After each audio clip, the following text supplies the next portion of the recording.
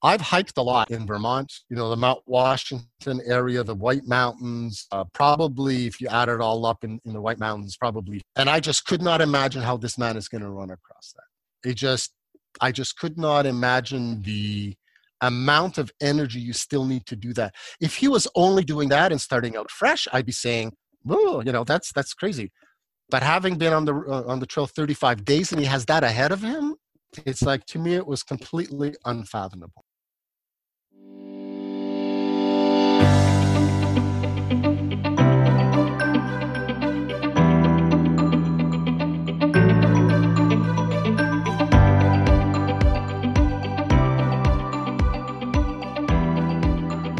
Hello, my running brothers and sisters. This is Running Book Reviews, where you can get a detailed review of a book before deciding whether you want to buy it for yourself.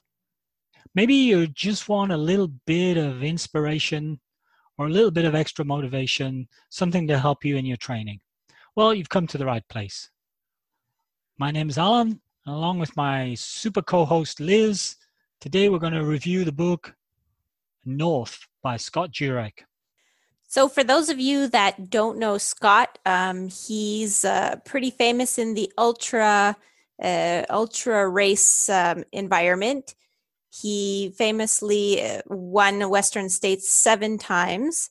He's one of the greatest ultra runners in sports history, and he's been named Adventurer of the Year by National Geographic and was a key character in the famous book Born to Run. And if you haven't read that book, eventually we will review that one as well. We'll have to do that eventually, I guess.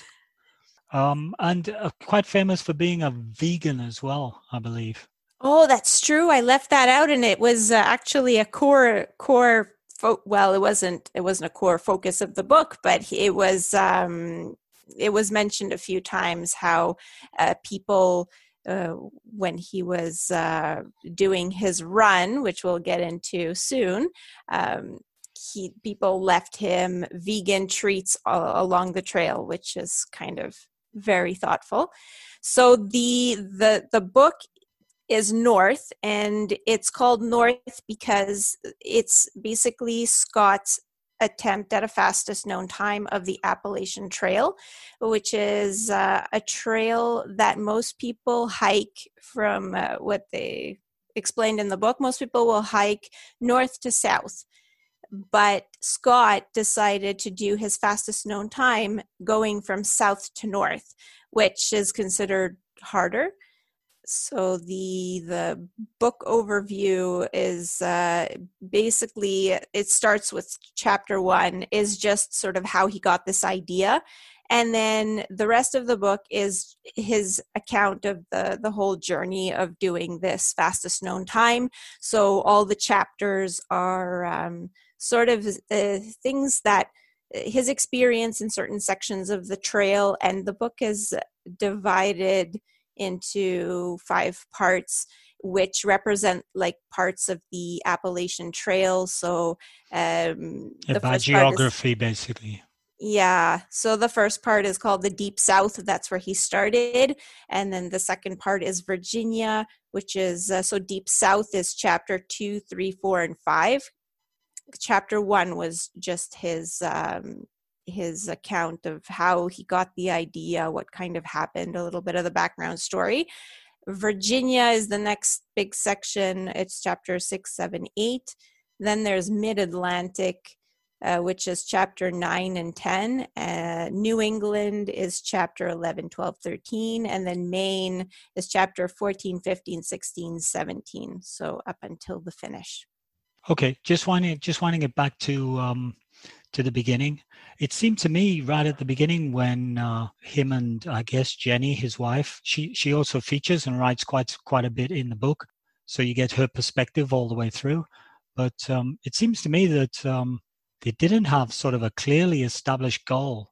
It was a little bit like Scott was he'd finished his career as one of the most prestigious ultra runners of all time, basically, and he was then in a position where is he kind of done? Is he going to become an ambassador for the sport and do more of those promotional type things, or does he still have fire in his belly? Does he still want a challenge?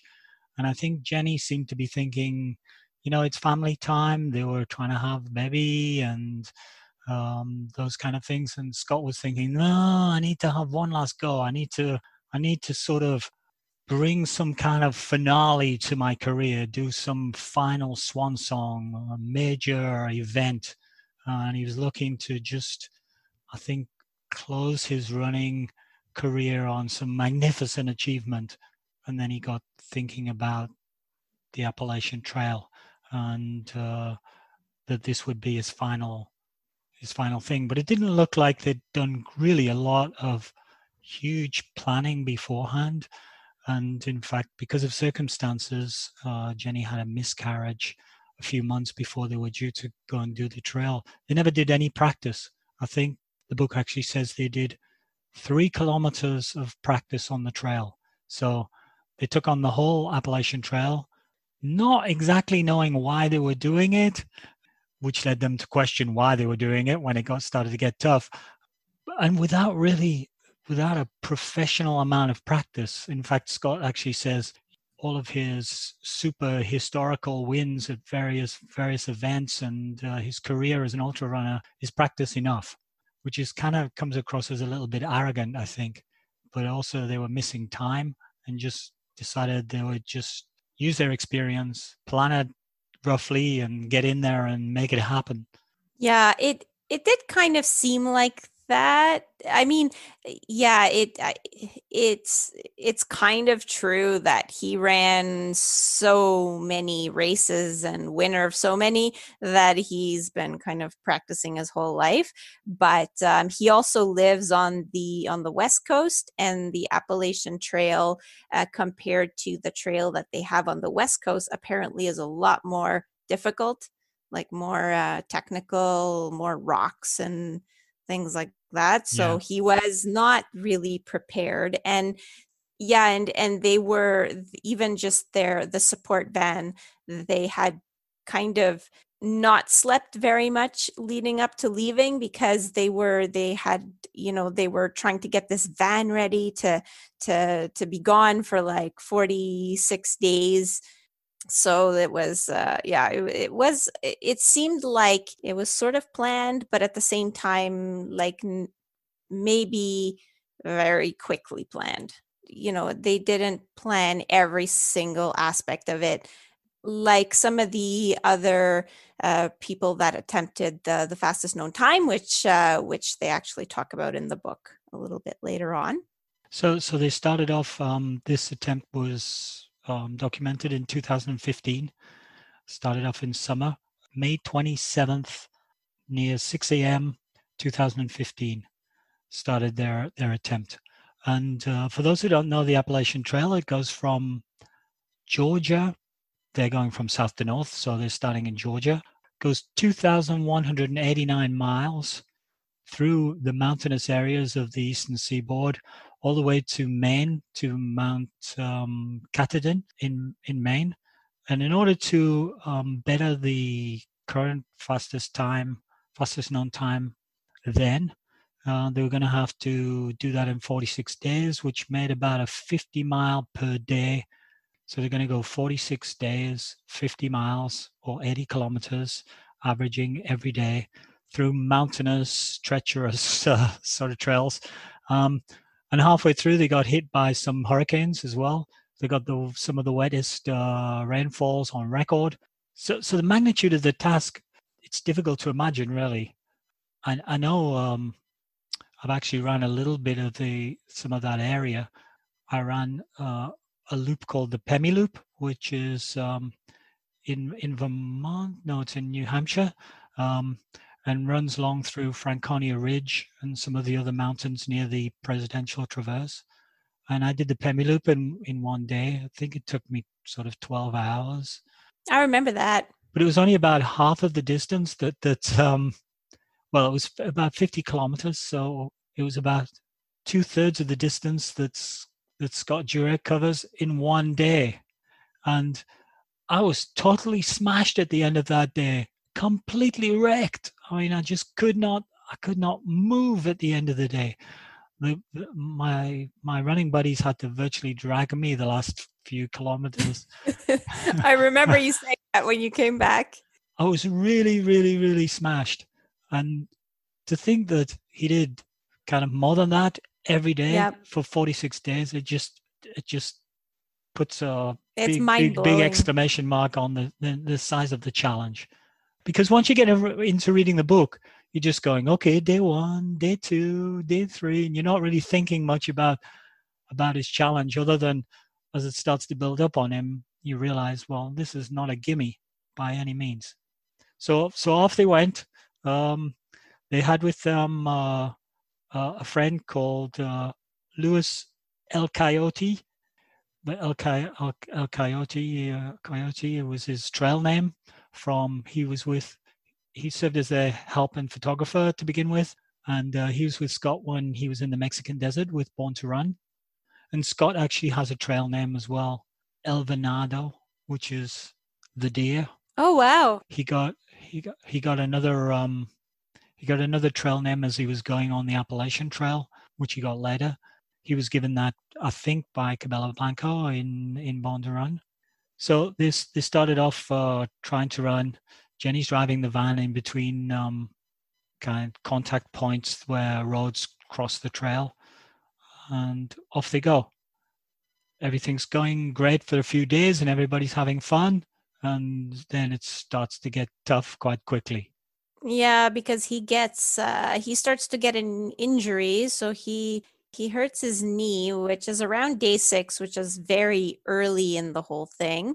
And then he actually gets a second injury because he kind of seems to favor one leg, and so he ends up also having a quad injury in the other leg.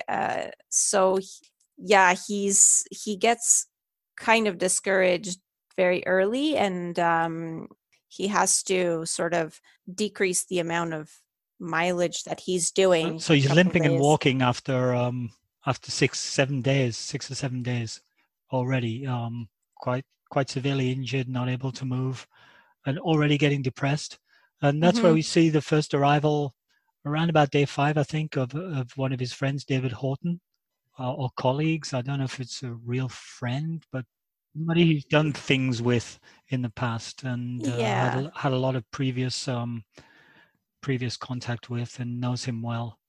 The guy they call Horty. Mm-hmm. And this guy, I had never heard of this guy, but he set the fastest known time for the Appalachian Trail in 1991. So he was he also set a fastest known time for the Pacific Crest Trail in 2005.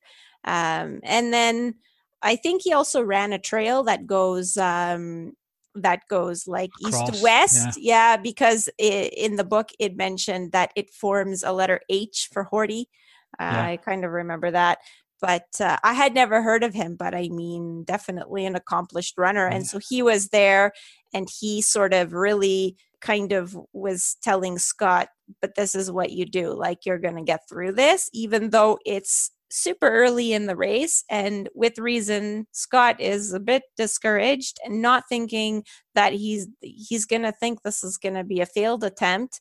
But then Horty is just kind of like, no, you just keep going, you keep moving, and get up in the next mountain, you'll feel better. That sort of. Horty seems to be a bit of a prickly sort of character, not like warm and cuddly, a pretty hard-nosed, been there, done that sort of guy, and not very forgiving. And I think, I guess we mere mortals. I think if I'd been Scott, injured, and then I got this guy who's been there, done that, telling me how it is, I think I would have given up there and then, or punched him probably. But they seem to be able to take the positives from that. Scott seems to He seems to really respect Horty and his opinion. So I think it seemed like for Scott it was encouraging. He listened to Horty. So I think I wasn't sure as I was reading it that it was such a good idea to keep going, and I thought it was going to end in him, I don't know, tearing a meniscus and having to go home. But in the end, yeah, it didn't end there. So I was wrong about that. It's just when things are getting to a low ebb very early on that we get the first mention of trail angels, effectively people that Scott meets on the way. I think the whole story in general features, probably the thing it features really is the Appalachian Trail. Scott's just a passenger in the story here trying to get through. The star of the story is the Appalachian Trail. And two key things about the Appalachian Trail is there's a series of team or help that he needs to get. So you see Horty, and then it becomes a cast of wonderful trail superstars who will keep popping in to help him out. And all that was not planned. It was none of that planned. No, Jenny makes a call and says, "Oh, things are going badly," or they're improvising their way with their superb contacts. And the other thing that's a feature of the trail is the trail angels, i.e., everyday people who pop up to help him, or are either there by random good luck because they happen to be doing their own thing on the trail, or they know that he's doing the trail. They're following him on his tracker, because you need a tracker in order to register your official result. And they come and they bring him food or gifts. On day 8, he meets two ladies hiking the trail in a southward direction. They talk to him, and he's really overcome with the fact that they're very enthusiastic, and they tell him that they believe in him and that he can achieve the goal. And he goes from being crushed with injury and almost giving up to really starting to believe in himself again.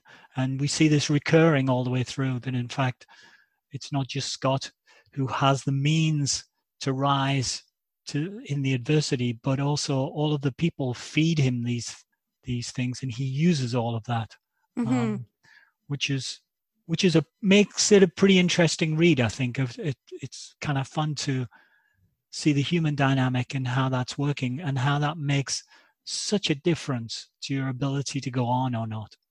Yeah, and Jenny as well. Like Jenny kind of is tracking, is doing all the crewing, and she's managing the social media sites, because there are people that are following Scott, and there's also all the positive that comes out of the the comments that they get through social media, even though there are some not so positive people, like the one that they mentioned is a guy named Warren Doyle, who's sort of self-appointed gatekeeper of the trail.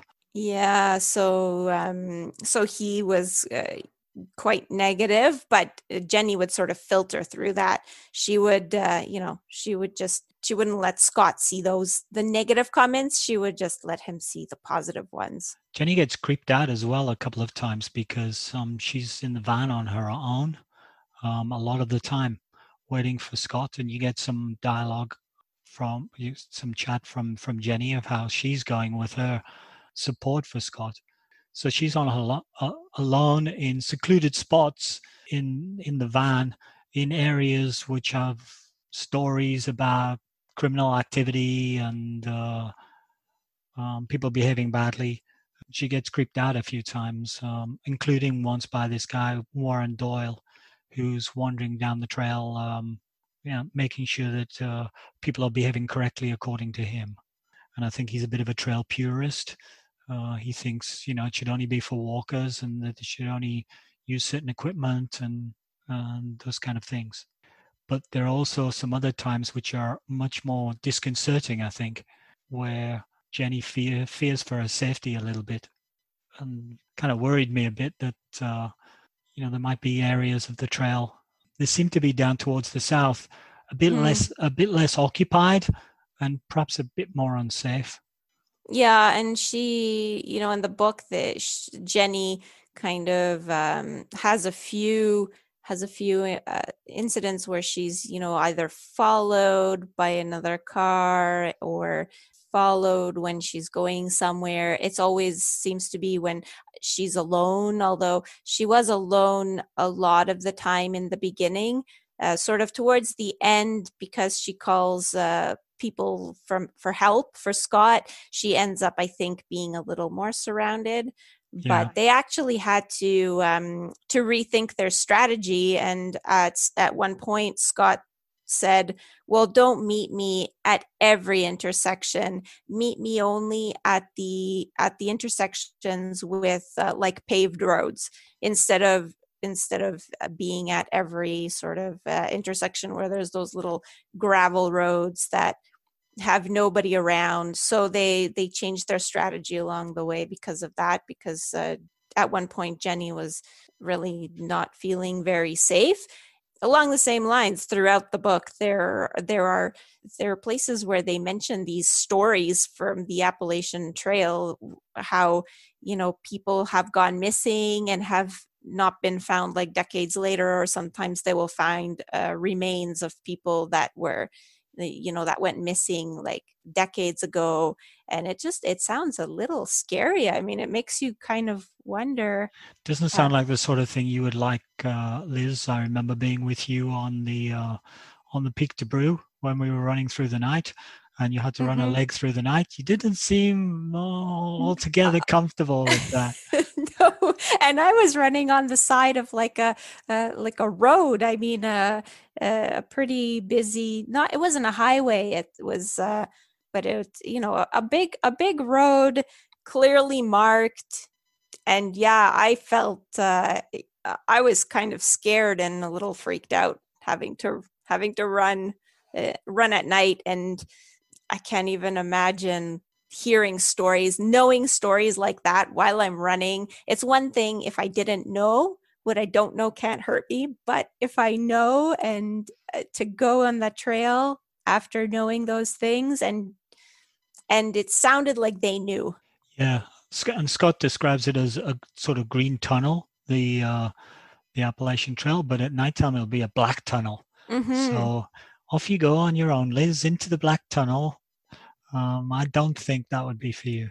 No, I don't think so. Yeah, it's amazing what he did. You read it and you're just like, wow, on so many levels. It's amazing, the amount of mileage he does every day, the amount of time he spends, but at the same time it's sort of like, okay, not for me though. So he's walking with a torn quad from day 6. He's got 40 days to go. By day 12, he's back onto 50-mile days, and his legs are sort of improving while he's doing 50 miles every day. Very impressive. There's an interesting bit about him thinking about trying to toughen himself up and reflecting on his mother.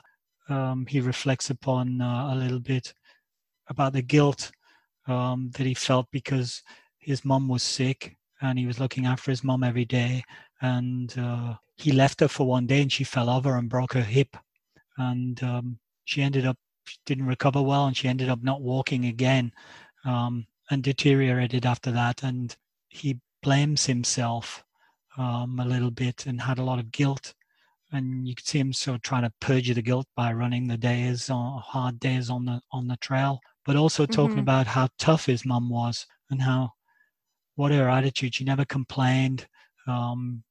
She was very sick. She couldn't move around, but she was just sort of toughing it out. She's just so tough, and she gave him an example of how to be tough. And he talks a little bit through that, and that's part of him finding his way. He's gone into this major undertaking without seeking the deep reasons why he's doing it, more or less going in with superficial reasons. And now as the trail's getting to him and the fatigue's building up and you go searching inside yourself, he's starting to bring all of these things out, which also makes for a good story. It's not just, I'm walking down the trail, and although he does meet a few interesting things going down the trails. Bear cubs, I think, being one. Yep, yeah, he meets a mama bear with her cubs, and that was pretty scary. Actually, that was one of my fears when we did the Trans-Selkirks, was that we would meet a bear because it was bear country. And yeah, he Yeah, but there's actually no meets a chance of bear. us meeting a bear because we were singing Roxanne by the Police at the top of our voices. Yeah. So I think we were still kind of lucky, but it's okay. It's okay. Let's say it was because we were singing Roxanne. It even my version of Roxanne even repelled the other runners. So there was no chance of a bear being around. So the next sort of character that comes to spend some time with Scott is one that I've heard of. His name was Carl Metzler. His nickname is the Speed Goat, and I'd heard of him before because Speed Goat are the Hoka shoes that are for trail, and I knew that this shoe was named after Named Carl after Carl Metzler. Metzler's nickname. Yeah. So Carl Metzler actually spends a good chunk of time with Scott. He's there from day 16 to 32, and he actually comes back later on as well. But he's there from day 16 to 32, and he seems to be a bit of a character. And Jenny, when she sort of writes a little bit about her own experience, she writes how she wasn't initially thrilled that he was going to be there, but he ended up giving her a lot of tips on how to be a good crew, because she was basically a one-woman crew, and they hadn't really planned to that level of detail, and he really gave her a lot of specifics, like make sure that whenever you meet Scott, you offer him several types of food, like not just packaged trail food like bars, but also like something salty and something warm, and those kinds of things. And he has a spreadsheet because he also attempted the fastest known time, but he didn't make it till the end. So he ended up like having a spreadsheet of where they should be on what day in order to achieve the goal. And he went ahead and even booked a camping spot. So he really helped Jenny out a lot, and she was seemed very grateful to have him in the end, even though at the beginning he was. Yeah, he'd done a lot of pre-planning, and he's rigorously organized. Mm-hmm. And as you say, he didn't seem like Jenny's sort of person.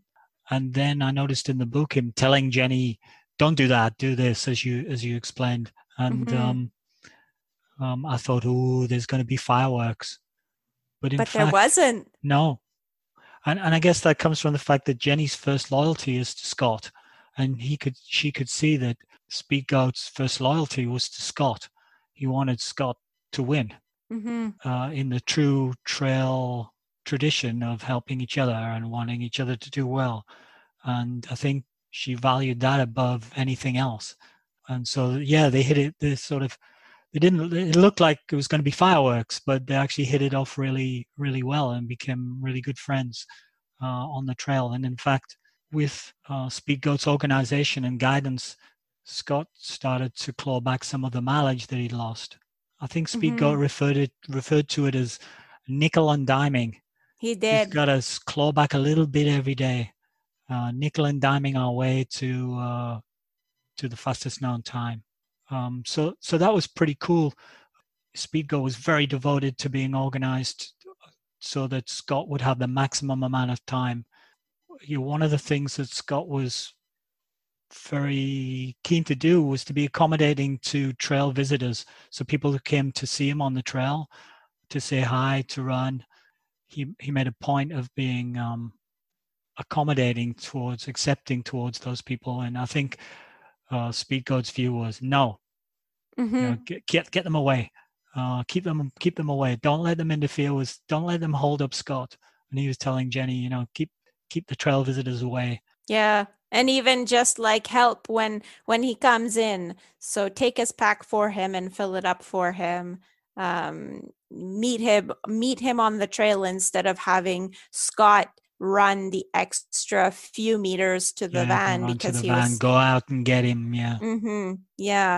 yeah. So he gave a lot of good tips, but at the same time, throughout the book, it sounded like Scott was very much a people person. Like he would, if people came specifically to see them, he would really want to make them happy and spend a little time with them and stuff like that. Both Jenny and Speed Goat were sort of like, no, you need your energy to run. You have to focus on the run. So that there was a little of that, but it didn't sound like there was any friction because of it. It was just that. Just a different style, a different tactic. Yeah, it was just he had to do his chatting while he was moving instead of taking selfies at the van. Yeah, what seemed really interesting for me was Scott's sort of a vegan and a typical West Coast sort of more casual seemingly guy, but very healthy living, but a bit disorganized or casually organized. Whereas and he's fast friends with this guy Speed Goat, who is the little bit of research they did on him. He eats everything, so he eats fast food and drinks Red Bulls. He was sponsored by Red Bull, and it's a good thing he's sponsored because he drinks a lot of those. Yeah. So he seems to have like the reverse lifestyle to Scott, and but he's highly organized, super disciplined, and very rigorous, which Scott doesn't have. So in both aspects of their lives, they seem to be different, very different. I guess the trail brings everybody together. The fact that they do these adventures. Yeah, and they had this common goal because it was the fastest known time was something Speed Goat wanted, and Scott wanted as well. And you would think that was, that would be competing against each other because obviously Speed Goat didn't get the fastest known time when he had done his attempts, and now it's nice that he was still, despite the fact that he wants the fastest known time, he was helping Scott to try and get the fastest known time. Yeah, and it's not in the book, but I think it may be in the afterword of the book, but Scott ends up going afterwards, the year after, Scott ends up doing the reverse, helping Speed Goat when Speed Goat tries to set the fastest known time. But that's another story. I don't think Speed Goat's written the book about that, so we can't talk about that too much. Okay, so we get through the halfway. Jenny, all the way through the book, we never mentioned it, but all the way through the book, we hear reference to Jerka, who is Scott. It's Jenny's sort of name for him, and we hear reference to Jelu, which is Scott's name for Jenny. So we see Scott and Jelu actually going through the halfway, running together alone. 1,095 miles on day 23. So in theory, they're still in target, but they have in front of them some of the toughest sections that are the hardest to run, and you need more hours to run them and much more difficult to do the average time. So they are still they're halfway distance at halfway time, but they're really behind schedule. And then to top everything off on day 25, Tropical Storm Bill rolls in, and they get rained on. And some of the worst weather on record, and they have to run through it. Yep, and through all the mud. And Scott starts to get a bit depressed, I think, as well. I think the fatigue is getting to him. Jenny starts to get worried about him, I think, because he's getting very closed down and I guess affected by the fatigue and the challenge. And she arranged some friends to come, a guy called Don to come up from Seattle to spend some time helping her to crew, but also just being a new face to brighten up Scott's day. And it kind of works a bit, but also Don is pretty hopeless he might be listening. We shouldn't call him hopeless. He's not very adept But at organizing the van and helping to crew and stuff. So it I think becomes a he bit of a probably read the problem. book, so he probably knows. You think he's hopeless? Yeah. Well, he's not hopeless, but it's just he's helpful for Scott. But for Jenny, it seems like it's more work for her to have him there. Once they're getting up more into the north, they're going through most states. So on some days they go through a state every day, and Jenny and Scott have a pact that they'll always run together across the state borders. So that's quite cool. Mm-hmm. There's obviously, on a thing like this, you could imagine that there's quite a bit of tension and quite a bit of stress. Jenny's waiting for Scott to come. It's dark and he's not there, and what's happened, and should she go out and get some stuff and run down the trail looking for him, or is there a chance she'll miss him if she does that? Should she wait? So things can get a bit tense, I think, and you see that a little bit in the dialogue.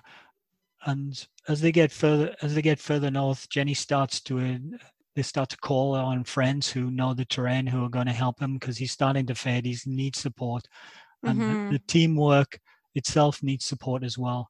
And you see that helping a bit. One terrible thing that happens, a little bit shocking. They're in the rain, and Scott actually sleeps on the trail or just off the trail in some leaves, and then he gets back to the van. Sleeps for a tiny short period, but he gets back to the van, and then when Jenny's looking at him, she finds a tick on him, and then she examines him. She finds 2 more, so she finds 3 ticks on him, and they're freaking out.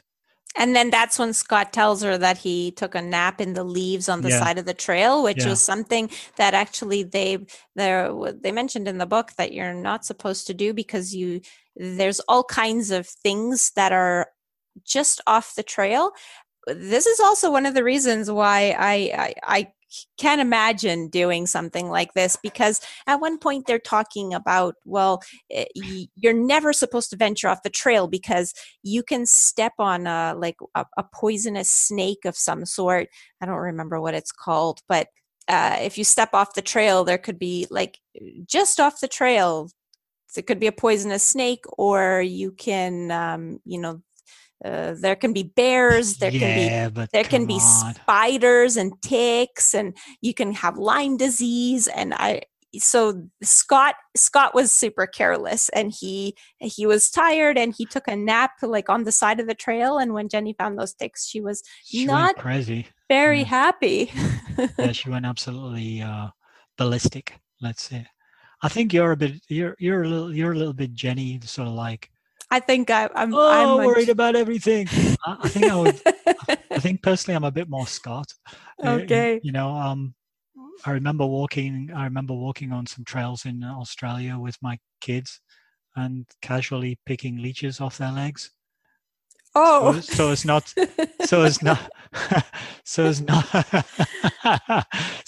to scare them.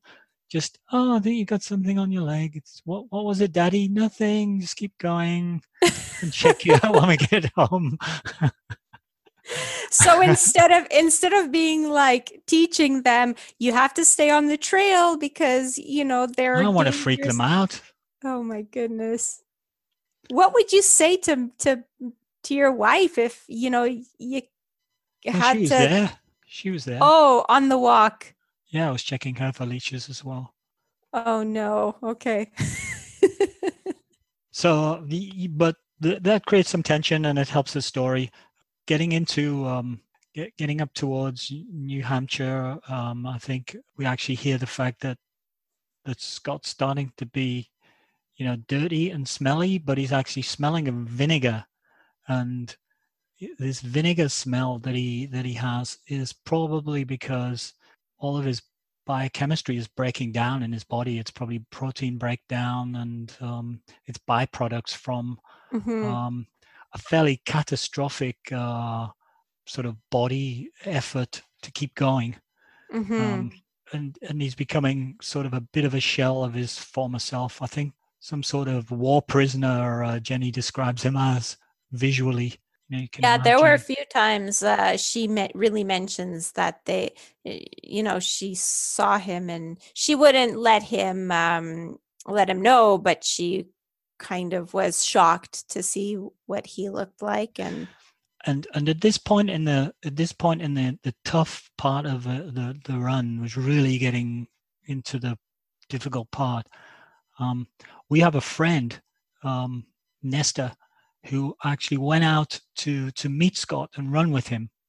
And we're going to try and get Nesta on the line and get him to talk to us a little bit about his experience and how he found Scott and what it was like in a real person on the spot impression.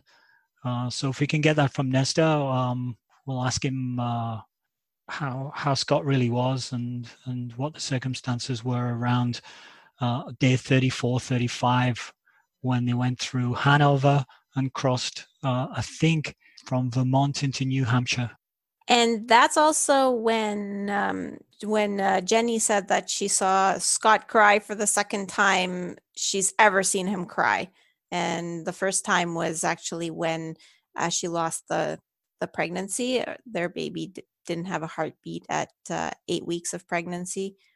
That was the first time she saw Scott cry. And the second time was during this trail fastest known time attempt on day 35. So he's really, not in a very good very place lowest physically, and mentally as well. It's towards the end, but at this point, if you say he's on day 35 and it takes 46 if you want the fastest known time, I mean, there's still 11 days left. Times 80 kilometers. There's still 800 kilometers to run. Including that Franconia Ridge that you guys ran. He hasn't passed that yet. Yeah, that's right. He went through that about day 37. And we ran that, and I guess I've already described how impossible I would view the task that he undertook.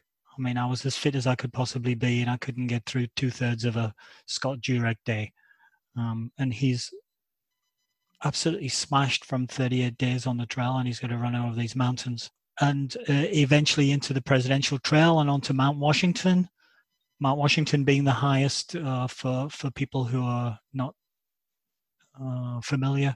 Mount Washington's the highest mountain on the eastern side of the USA, where it's pretty inhospitable. So it's not just, you're not just running along the street.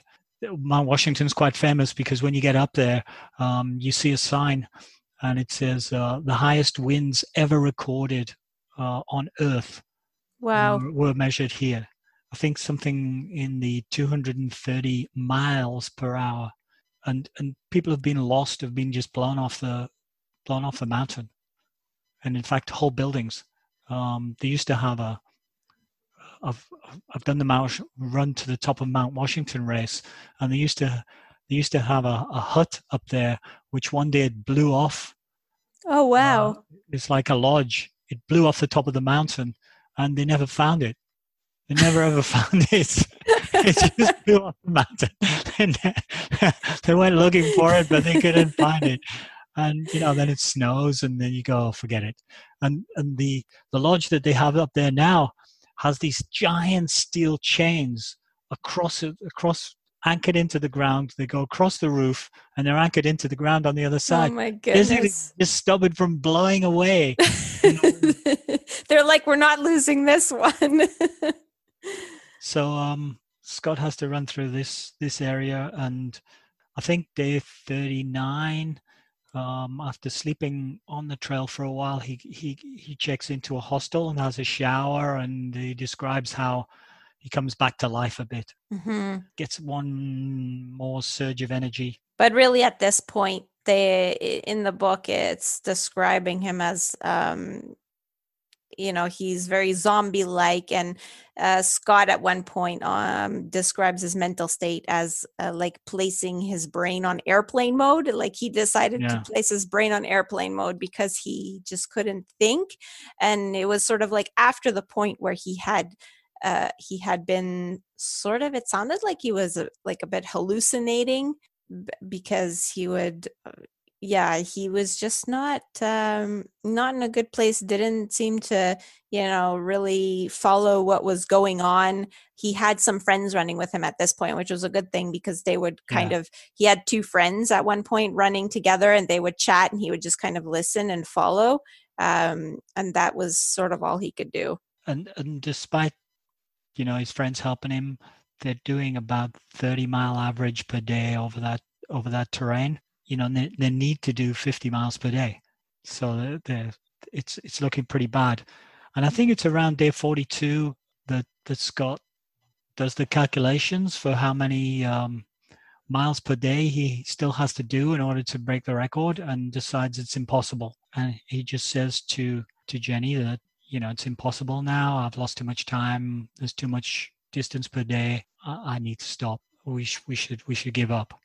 And I think that's why you see the Jenny aspect come into its own, because you think any wife would just go, oh, my husband's just suffering so much.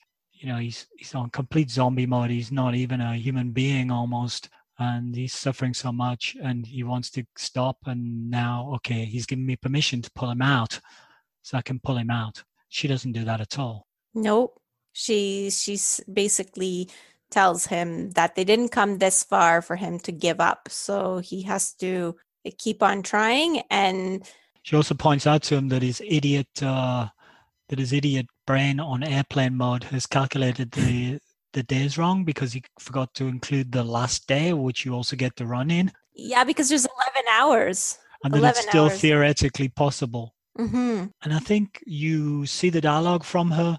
She recognizes that she takes this moment back to a time when she saw Scott fail in one of his runs, and he just ran in at the end in one of the major runs, and he bonked or something. He came in all smiling and trying to put a brave face on it, and holding hands with the children and being friendly and stiff upper lip. And she knew, looking at him, that's not Scott. Like, he's dying inside. He's a winner. He wants to succeed. And she really knows him so well and understands that on day 42, she could say, okay, stop, and the pain ends. But in fact, if she says on day 42, stop, the pain ends today, but the pain continues for the rest of Scott's life. Mm-hmm. I think she realizes that. Yeah. She's there to give tough love. It's her time. And that's when she sort of persuades him to keep going. Which it was really tough for her too, because at the same time she was doing this, but she was questioning whether it was the right thing for her to do, because she actually felt kind of guilty about pushing him on, because he was so run down and so broken. Yeah. And he sends him overnight through the mountains. Mm-hmm. after this decision, which is I just get shivers thinking about it. It's absolutely crazy. So Scott continues, and he has his buddies with him now. He has, in particular, a character called Topher, who comes with his wife, and they're good friends. And I think rather than just be super trail superstars, these people are actually good friends of Scott, and as well as being super trail superstars. Yeah, they're still superstars. They're great friends of Scott and Jenny, which I think helps a lot, because they need emotional support as well as technical know-how and trail know-how, which they get from other people who are with them. So they start to then do the calculations. How many days left? How many miles per day? What's your current speed? How many hours are you going to have to run for? Are you prepared to do it? The number is less than 24 per day, therefore it's possible. Are you prepared to do it? Can you do it? And they start then getting together with some friends and just trying to work their way through some of the toughest sections. Mm-hmm. The 100-mile wilderness in Maine, up to the mountain at Katahdin and the end of the trail.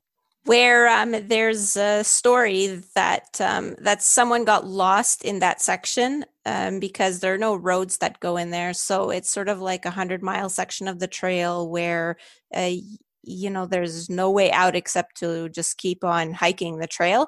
And there's a story that someone got lost for 26 days and died 2 miles away from the trail, just because I think they went off the trail to look for something or sleep or something, and they got lost and ended up dying. So this is the kind of section that is. Yeah, so it's pretty wild. Yeah. Tells you how savage it is. And another one of the characters that Scott is with at this point as well is the guy from 127 Hours, Aaron Ralston. He's the guy who had to cut his own arm off because he got caught in the slot canyon with his arm wedged in a rock. And I think there's a film called 127 Hours. He wrote a book. Scott actually knows him. Yeah, there's a film. Scott actually knows him. It's like a who's who of famous historical trail runners and adventurers. Yeah, the whole book is just meeting one after the other. On they go. So Scott's going in with completely broken down, but then he's getting something like an average of 2 hours sleep per night because he's got to run basically through the night in order to keep up the mileage that he needs to achieve the record. The last 3 nights before the final night, he says that he totals up the amount of sleep then that he's had 7 hours in those 3 nights. So he's had less than 2 hours per night, and he's going into the final night. They think they can make it, but Topher does the calculation, and I think he'd promised Scott 4 hours sleep. Mm-hmm. He does the calculation on how hard it's going to be to get up the mountain in the condition that they're in, and tells Scott that he can only have 1 hour sleep. And Scott's very, very upset with this because I was promised 4 hours. You think I can't cover the distance? He really wants his sleep, but it turns out that it was a good decision because he needs those extra hours. I mean, he ends up beating the record by eventually getting up the mountain and beating the record by 3 hours and 13 minutes. Yeah. So if he'd taken the extra 3 hours sleep, he would have had 13 minutes. That would have been too close for comfort, I think. Definitely, because in the last section, when it's time to go up that last mountain to the top, he actually, he kind of comes back to life in that section, it seems like. But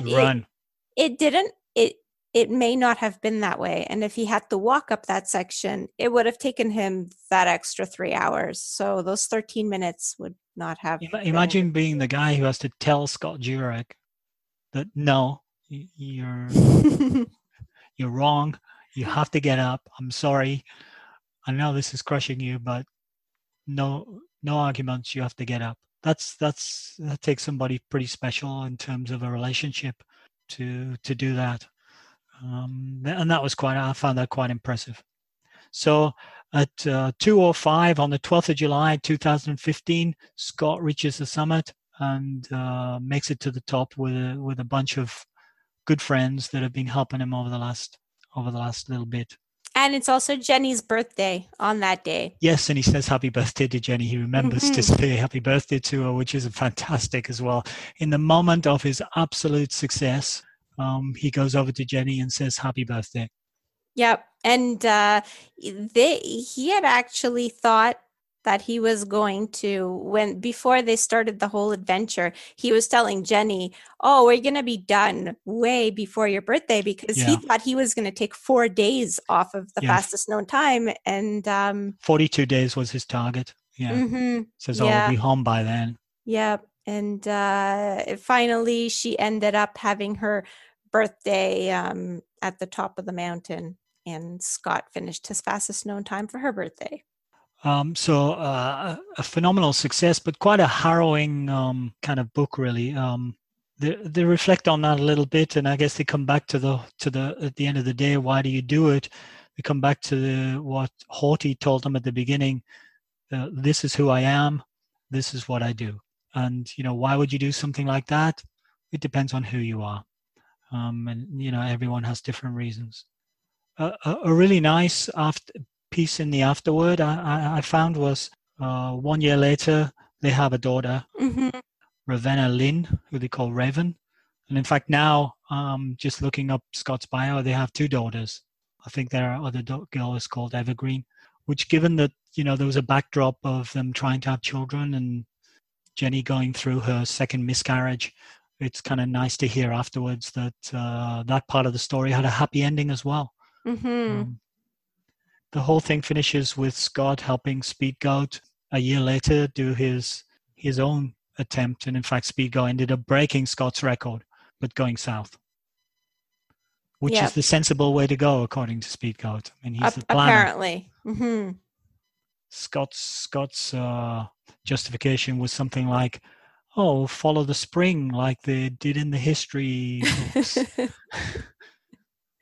Which just goes to show how, there was, well, I guess there was some strategy, but, I don't want to say that he just decided one day to get in a van and start running up this trail. But it was definitely just at the beginning, they were saying how it's how the way to go, that the way that everybody hikes the trail is from north to south, but he was going from south to north. So, and even the fastest known times before were all done north to south, and he was going south to north. So it was kind of funny that that he just decided to do that. And maybe that's why, maybe had he done north to south, then the book would have had to be called South, but I guess it would.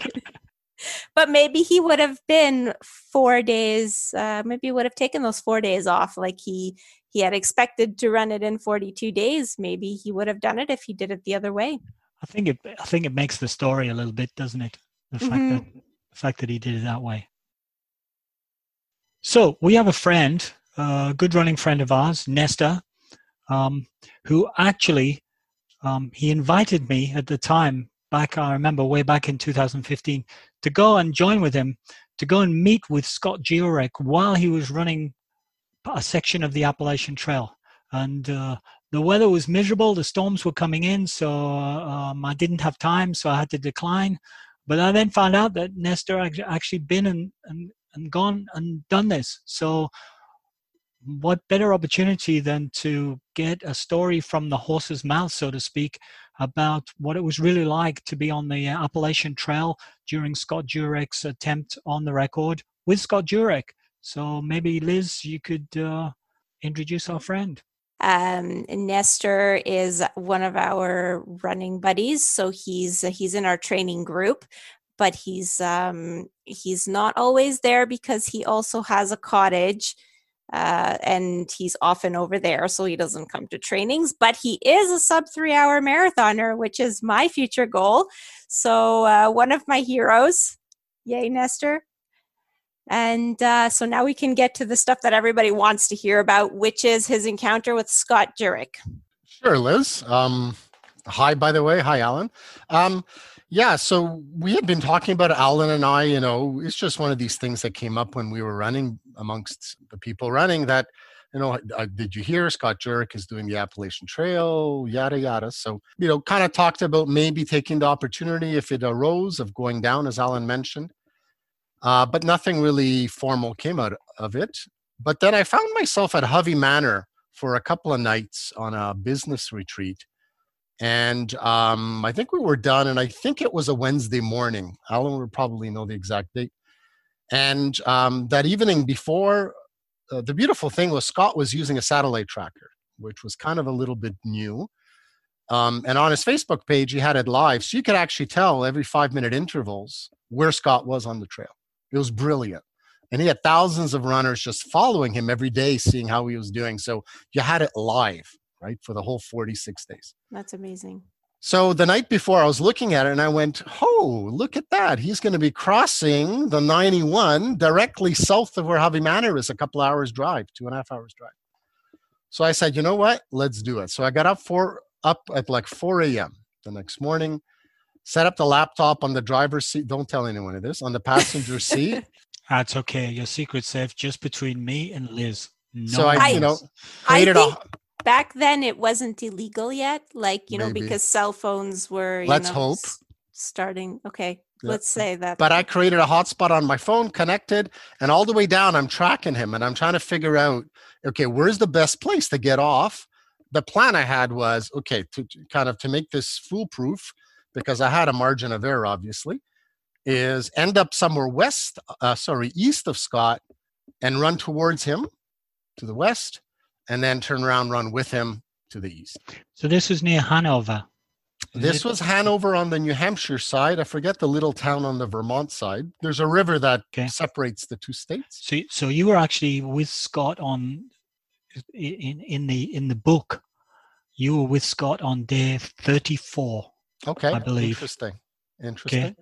So as I get closer to her, I know I have to, meet up with the Appalachian Trail, and I can see where the trail is on the map. It starts to rain lightly, then it starts to rain medium. By the time I park the car, it's pouring. But I go, well, I got to do this. So park the car right by the side of the road on the shoulder and hit the trail. And it's well marked. Tropical Storm Bill is on its way. It hits hard in about 2 more days. Mm-hmm. There you go. Yeah. He's very miserable. So I ran, I forget, half hour, 45 minutes until I run into, well, not literally, but Scott and his wife Jenny was with him that day. And there was someone else running with him, just some Vermonter.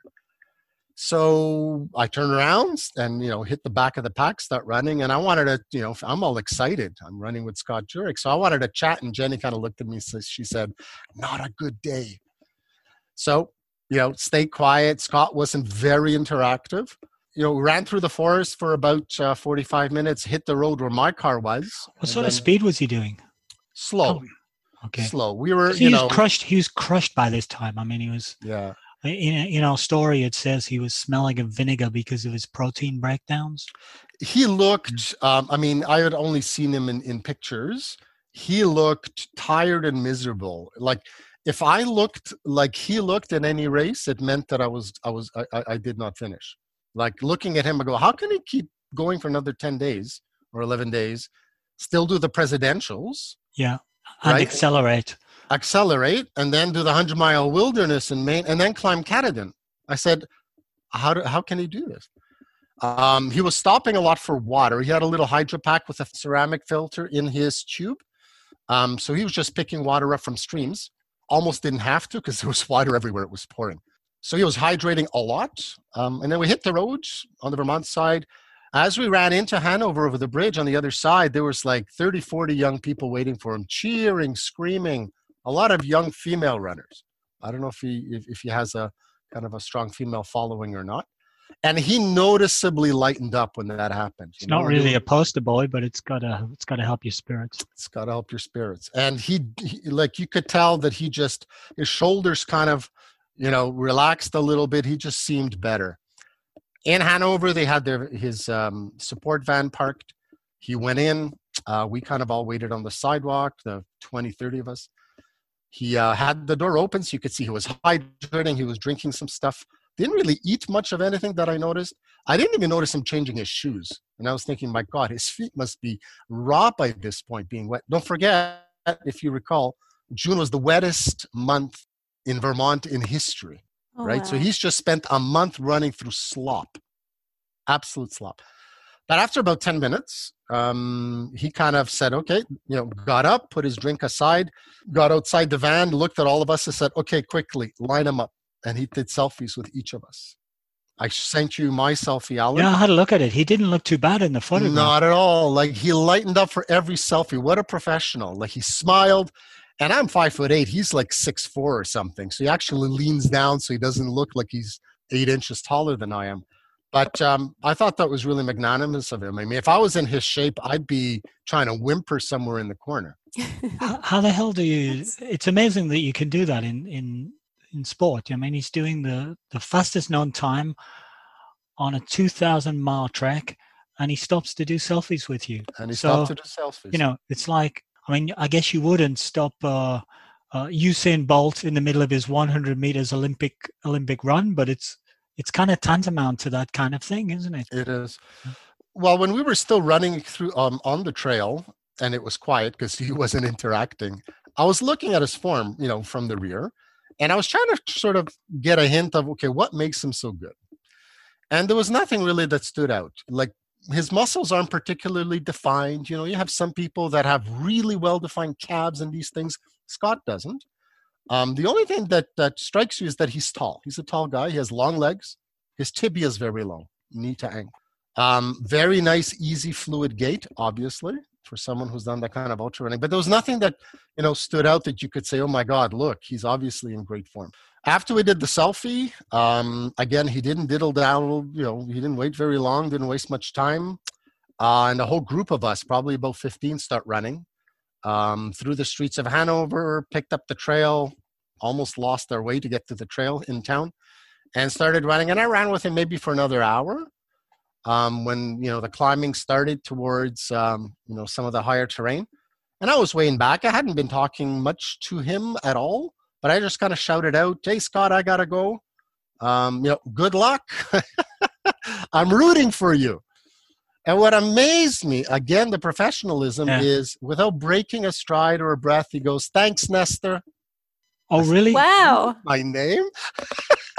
Which, it's not that, it doesn't mean anything other than I was impressed the fact that he would actually remember. I wouldn't remember my name. If I was him, who am I? You're brain dead by that time. You're brain dead by that time. That's amazing. And as I ran back, the hour or so back to the car, I just kept thinking, I said, I've hiked a lot in Vermont, the Mount Washington area, the White Mountains, probably if you add it all up in the White Mountains, probably. And I just could not imagine how this man is going to run across that. I just could not imagine the amount of energy you still need to do that. If he was only doing that and starting out fresh, I'd be saying, "Whoa, that's crazy." But having been on the trail 35 days and he has that ahead of him, it's like, to me, it was completely unfathomable. So, a superlative long distance runner, obviously, top tier, and a gentleman. I think he has something in his mentality that not everybody else has, as well as whatever skills and genetics he has.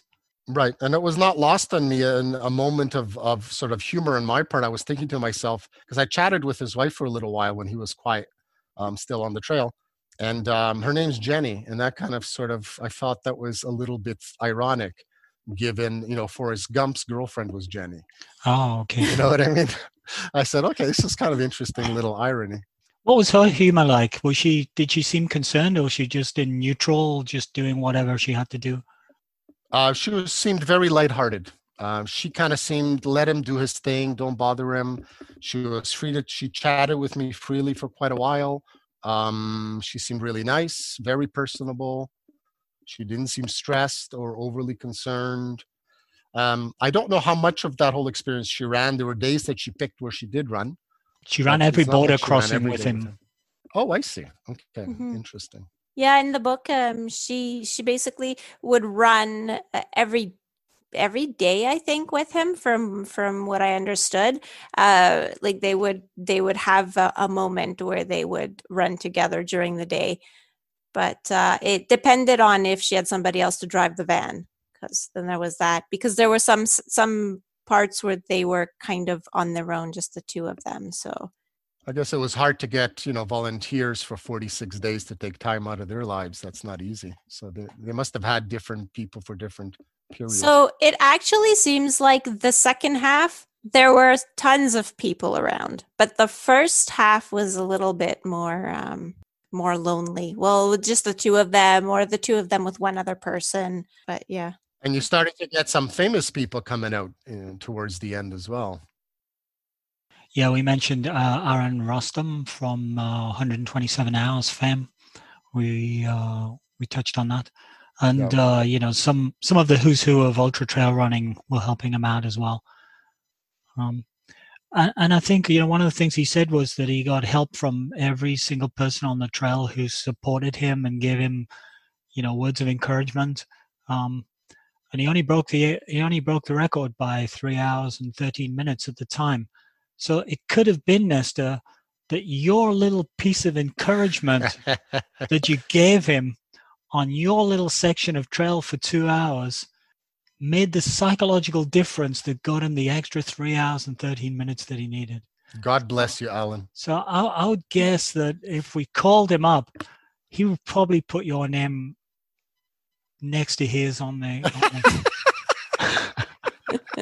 Maybe that's taking it a little far. It's a Maybe little that's taking it a little far. But far. wow, thanks. What an experience. And thanks for taking time out to tell us about that. My pleasure. What a claim to fame. What a claim. It was a hoot. It was, and having that picture as a memento really kind of was icing on the cake. Absolutely fantastic.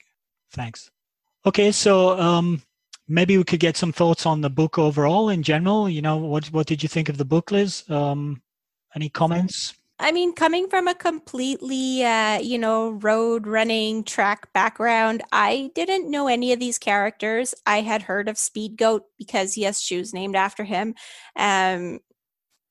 But it was kind of interesting because I got to sort of read about all these characters and how they're all so different from each other. They're all kind of like fringe characters. They're sort of very, very out there. They make good story characters because they're all a bit weird. Yeah, except not in the same way. They're all weird in their own specific way. Yeah. It a bit reminds me of, when I went to go work up north with the Inuit.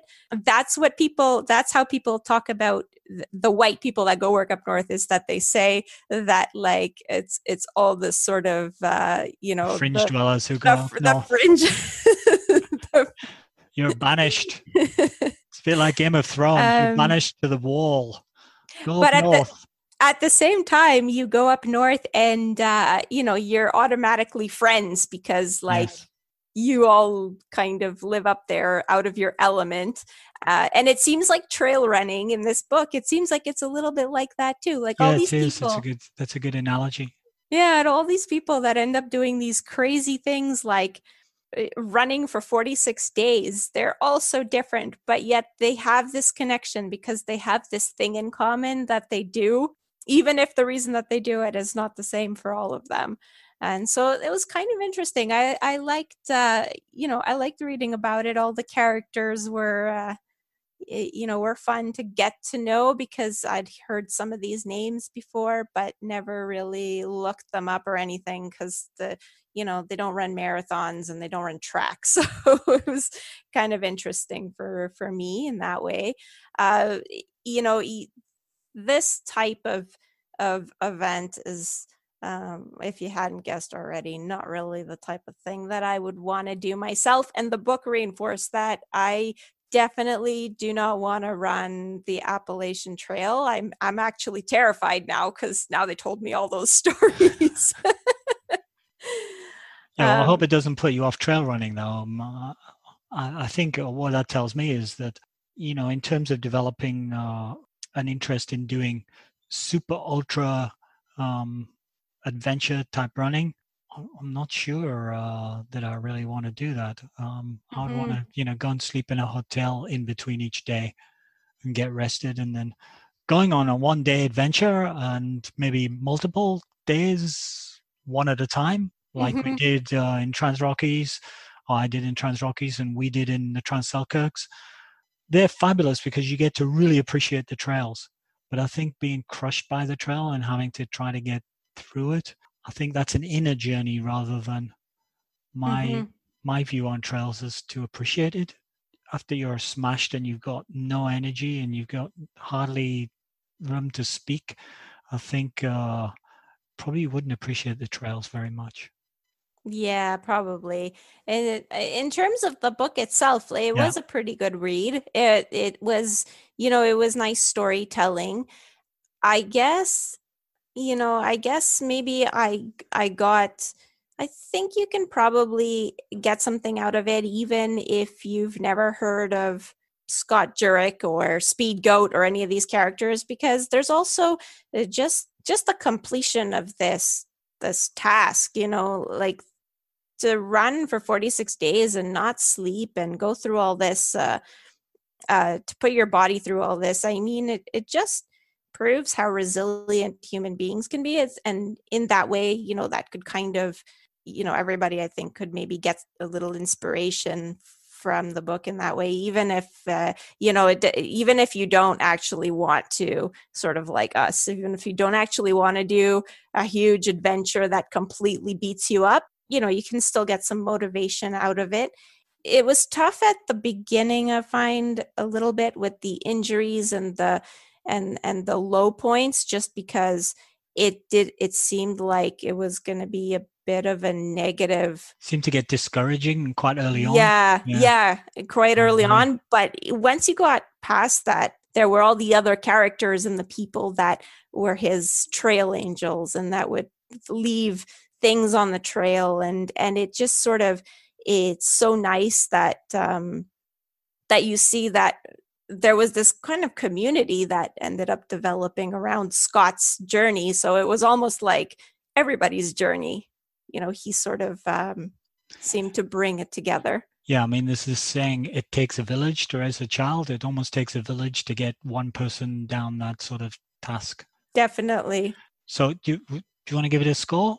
For the story, I would give it a 4 out of 5, because there were just, the 4 is only because there were some points where I was starting to get discouraged, like sort of not right at the beginning, but in around those first days before they got to the halfway point. Readability, it's a good, easy read. I guess I would give that probably a 4.5, let's say.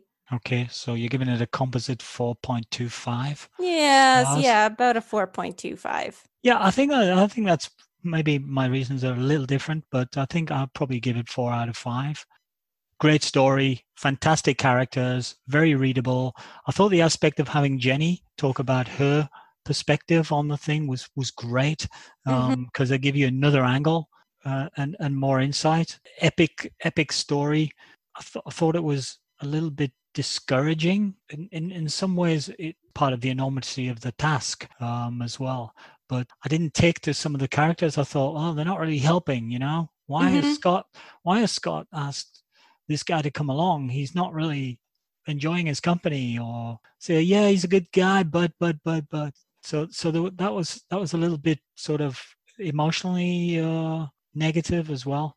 And I thought the end was a bit anticlimactic.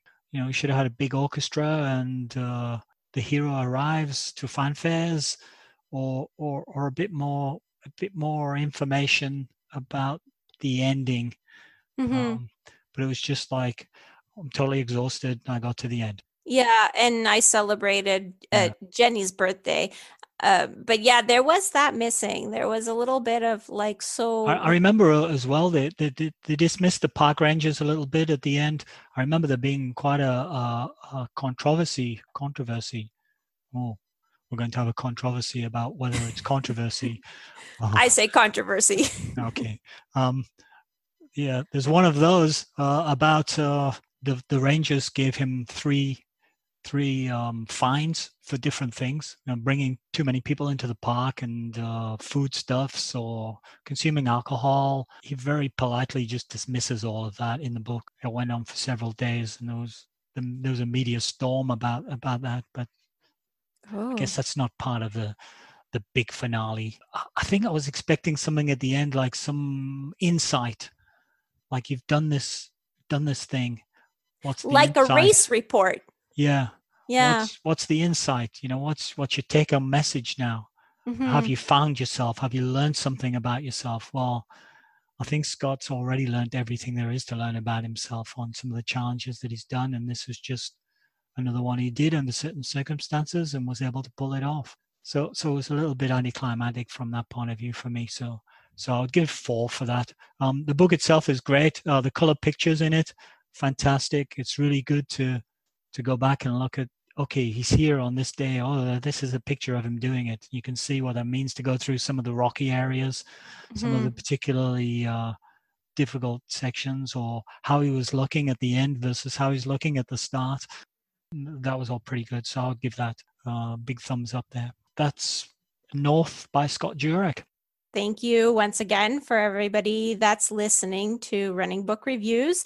And As usual, you can leave us feedback about anything that you'd want us to improve, or you can even tell us if there are books that you're interested in us reviewing. So we're open to suggestions, and you can contact us through social media.